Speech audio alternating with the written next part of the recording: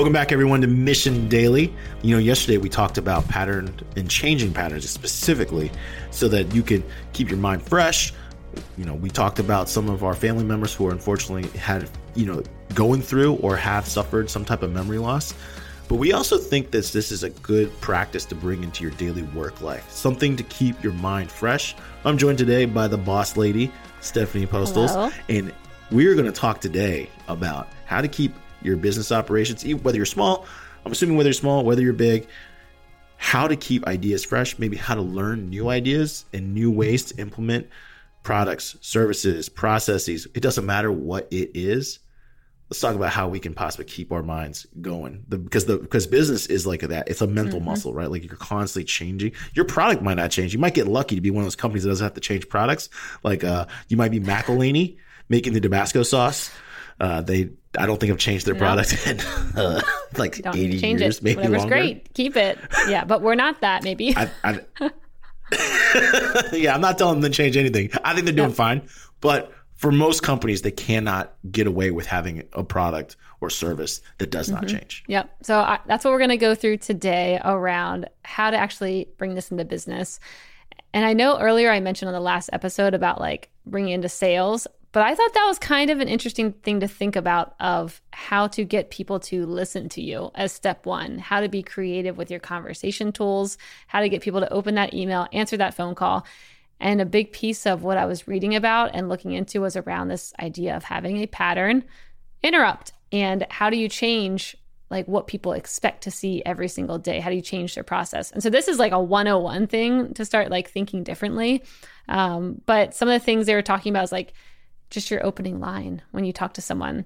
So normally it's like, hi, Albert. Hello, Albert. Like, happy Monday, you know, the normal things that you're like, skip. And so they're like, what if you just changed it up to like, aloha, something that's a little bit different, or you dropped in a funny meme into the, you know, that's actually like relevant. Or they were talking about cold calling. Instead of being like, hi, Bill, it's like, how are you? Because then they're like, wait, are you my friend? Why are you asking how I'm doing? And so just something that kind of shifts what the norm is to be able to stand out from the pack. Step one of a pattern interrupt right there, and how to actually use it in business. That's what I offer you today, Albert. Yeah, we experimented with that at some of the other companies I've been a part of, and sometimes it worked, sometimes it didn't. But the one thing that, and I'm gonna, shout out to my old company, Ad Shoppers, that like fundamentally changed things super fast was a combination of product offering and that hook opening. So we had tried all these different hook openings to try to get someone to, open the email and understand what the product was. And we tried this like cut to the chase copy, and I sent this email to someone and I said, I have the email of everyone that visited your site. Would you like it? That's great. No fluff. That was I don't it. need anything else. and then the guy would be like, send it to me. And so I sent it to them. And then, how did you get this? I was like, this is how our tool works. Yep. I mean, and it really transformed the business. Like we had kind of been struggling for a little product market fit, and like just that little hook change was, it was like, it outperformed everything. Like nothing could come close to it. Nothing could get more people interested. So in a way, that's just changing up your, I guess, email copy style. Because I guess a lot of people, if you follow the same sales gurus or email copy gurus, well, you got to know that other people follow them too. So inevitably, how they tell you to personalize it, your email is going to look like all of everyone else's. Yep. So I'm supporting you on that. It's like that little change was. It was awesome. I'm trying something out new today where I'm putting my phone number in there and I'm like, text me. We'll see what happens. But I'm like, how many people now everyone's going to copy my idea, but like how many people put in an email to maybe an executive, like, here's my cell, just send me a text and we can carry it over there. TBD on if it works or not. But I'm like, that would definitely throw me off where I'd be like, is this real? Is this a real phone number? I just want to try it out to see. Stay tuned for that one. I wouldn't. I'd be nervous. Why? Too. What if it's? I Because there's all those scams nowadays that they just want to see if you actually would answer. True, so but then you have my nice little smiling face on a trusted domain. Hi, just me here. I don't believe in that. Come on. Hello, just little old me, just trying to get a good text conversation going. What other tactics have you heard of like changing the way things are traditionally done to transform businesses? What are some ideas or some of the cases you've seen? I've heard of some really good ones over my time interviewing different people at Mission, for sure. I mean, well, one is I saw a lot of examples of this at Google where they would make you basically any way that you were doing a process, any way that you were thinking, they would try and get you to think back from like day one, before you had this process, before you had this thing, to try and like keep rebuilding something. So that's what I always think about, if like it's easy to get into, you know, a system, a process, or whatever it may be, but they were really good at being like, okay, imagine you don't have this tool, that person, this support anymore. Like, here's the problem. How would we solve it a completely different way? And sometimes it would still be back to the same answers, but a lot of times there'd be like very creative ways that people would like go about solving something in a better way. So that, I don't know if you would, I mean, I actually would kind of still call that a pattern interrupt, because oftentimes you're going into a company and you're just part of a process. They're like, we've been doing, you know, search for 10 years now. We know how to do it well. And like, this is the process. And so having a new person coming in and thinking differently, or training staff to just audit things without the existing way of life, I think is a good way to get into that habit. You don't want to do it too much if you're like, hey, if something's actually working, you don't need to constantly just like keep auditing your life and everything. But thinking differently by not relying on like the current present like systems of how you have it set up is a good way to kind of like get out of that, you know, routine way of doing things. But yeah.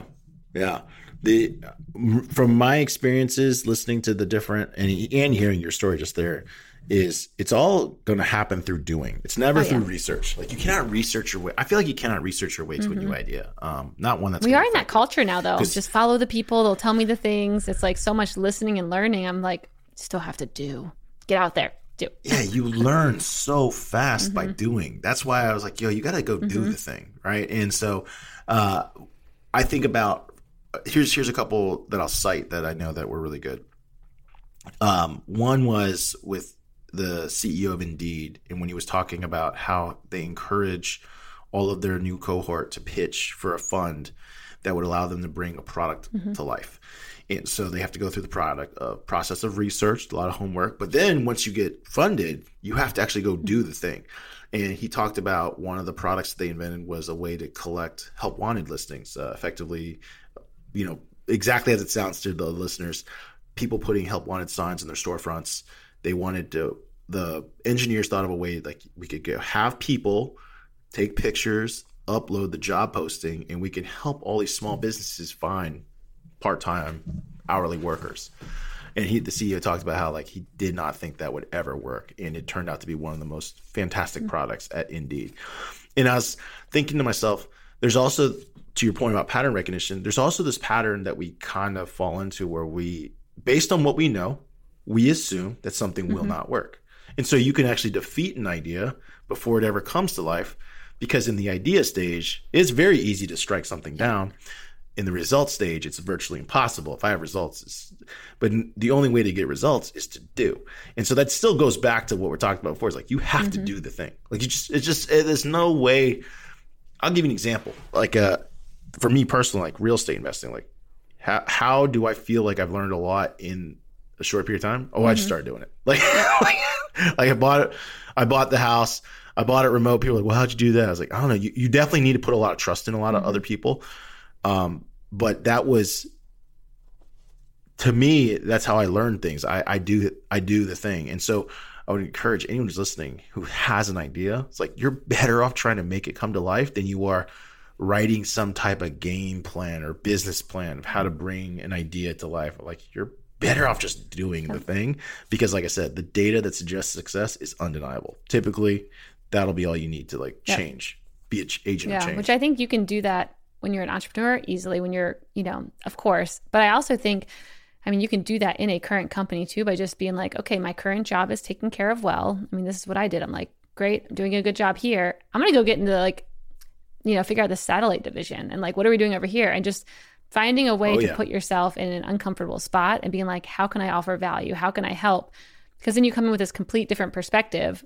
They're all thinking about, whatever they're thinking about, like very niche level satellite stuff. Here I come with like a finance and product background, jump into something new. And once again, it's but it's like figuring out how to add value, but like a new kind of value. So I think you can do it like building a company, and if you're in a company too, just jumping out of your current job, responsibilities, whatever it is, like make sure they're covered and figure out something new that you can play into and see how to add value. So I'm gonna throw another story out there. Shout out Jordan Collard, who was a guest of IT Visionaries. He was with Guy Kirkwood at UiPath. Guy has now since updated his LinkedIn to say he's a farmer, because Guy has done okay for himself. But Jordan built a services company around UiPath and robotic process automation, and he said one of the hardest things to do was to convince somebody that they needed this. It was a very hard way of thinking that a robot in a computer could solve a repetitive task such as billing or form fills or whatever the case may be of what they were solving. So they just had this gap, like customers, and here was Jolt, their company, trying to teach them RPA, and it just wasn't working. So they've studied some customers and some of their biggest installs and implementations. And they realized that if it was brought from within, the likelihood it would turn into a bigger job was far greater.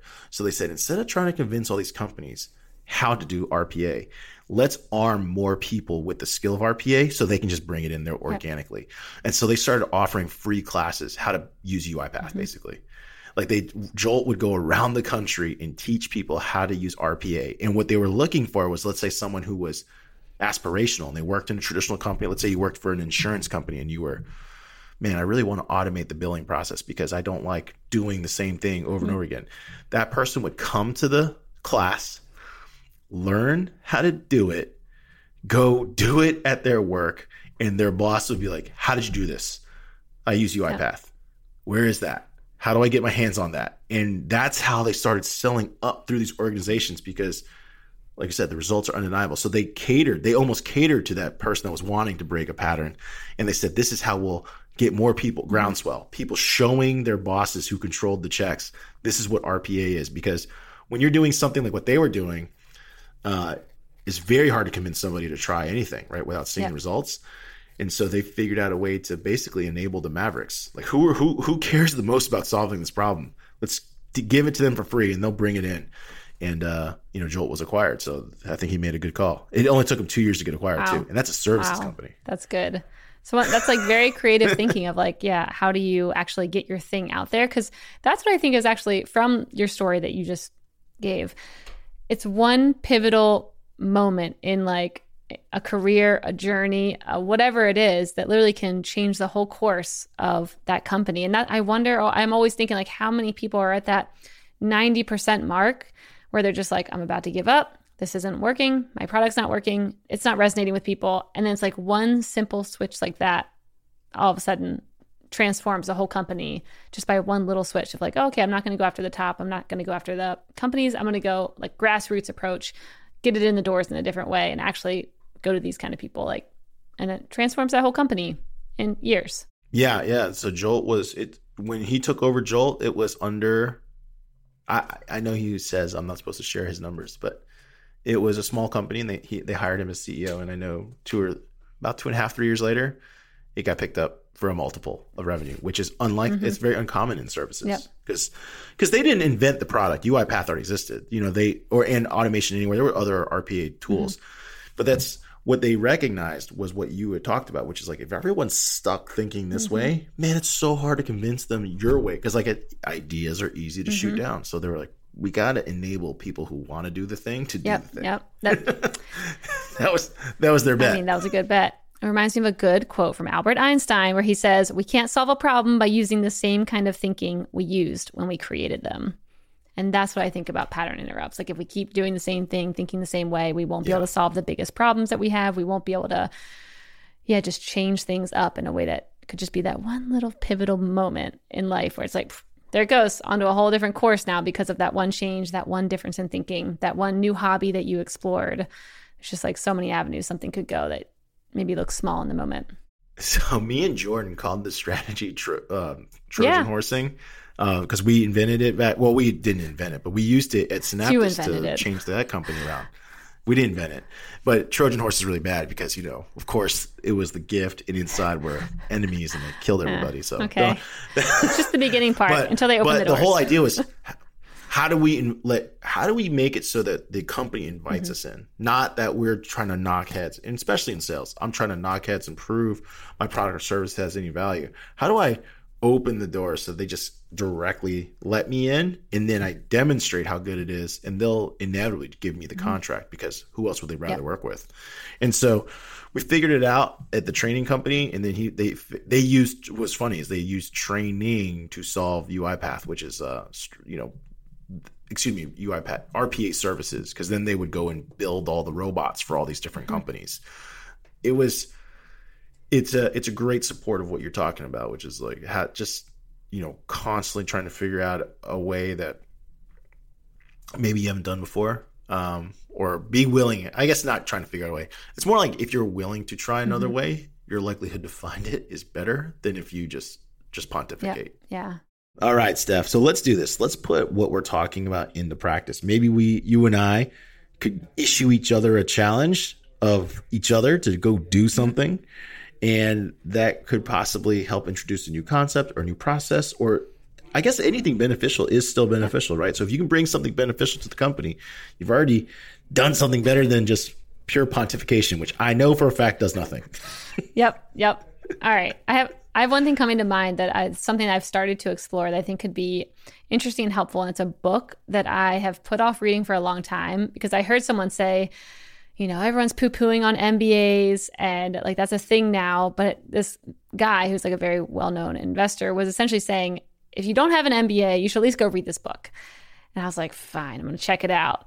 And it's called Competitive Strategy. It's by Michael Porter. And it's a book that was from like the 80s, I think. But this book to me is a different way to change how I'm normally thinking because it's much more like foundations of business. How do you think about a moat? How do you think about what you can offer versus other people?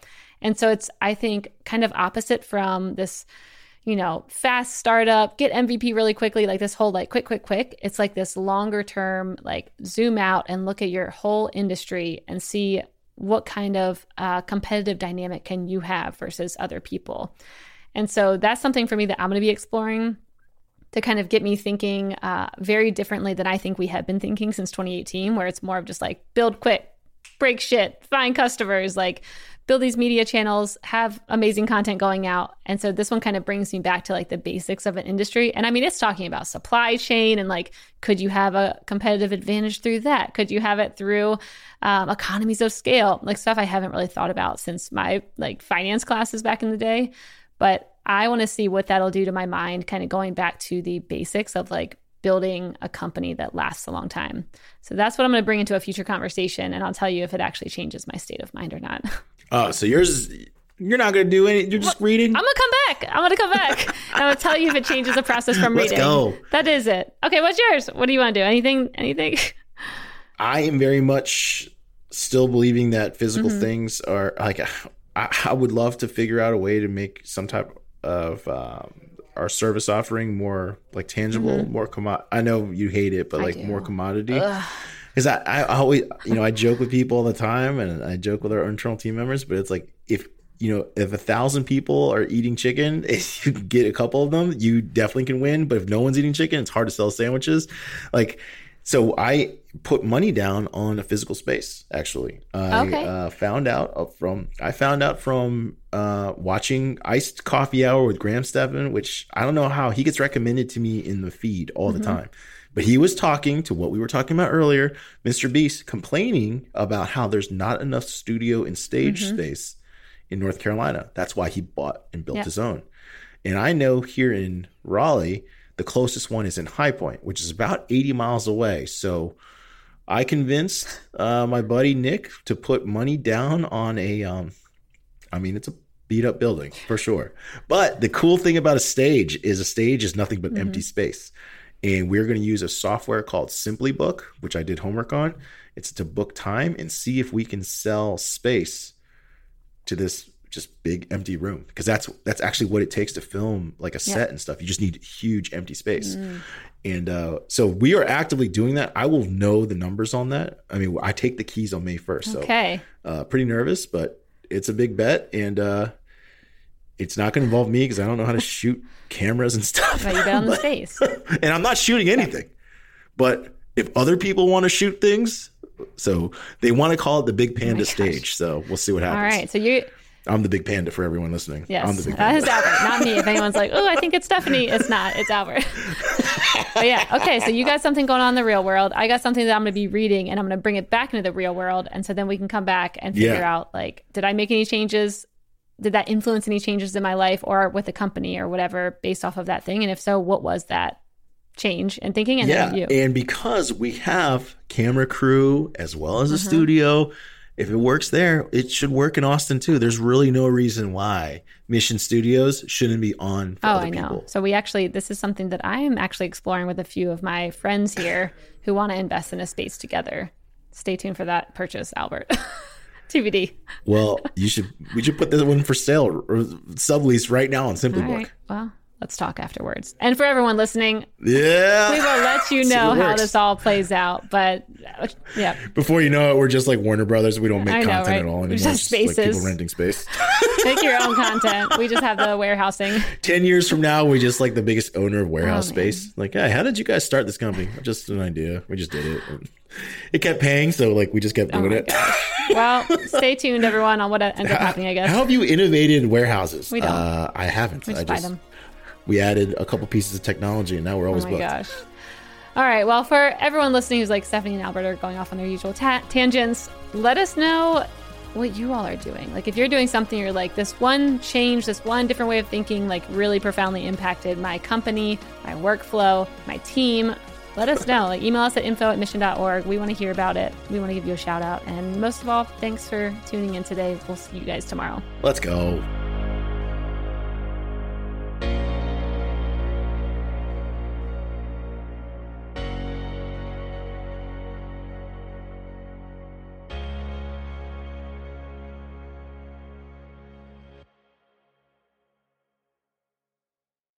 Hey listeners, thanks for tuning into this episode. I hope you enjoyed it as much as I did. If you haven't already, please subscribe, rate, and review this podcast. It helps spread the word, and I would greatly appreciate it.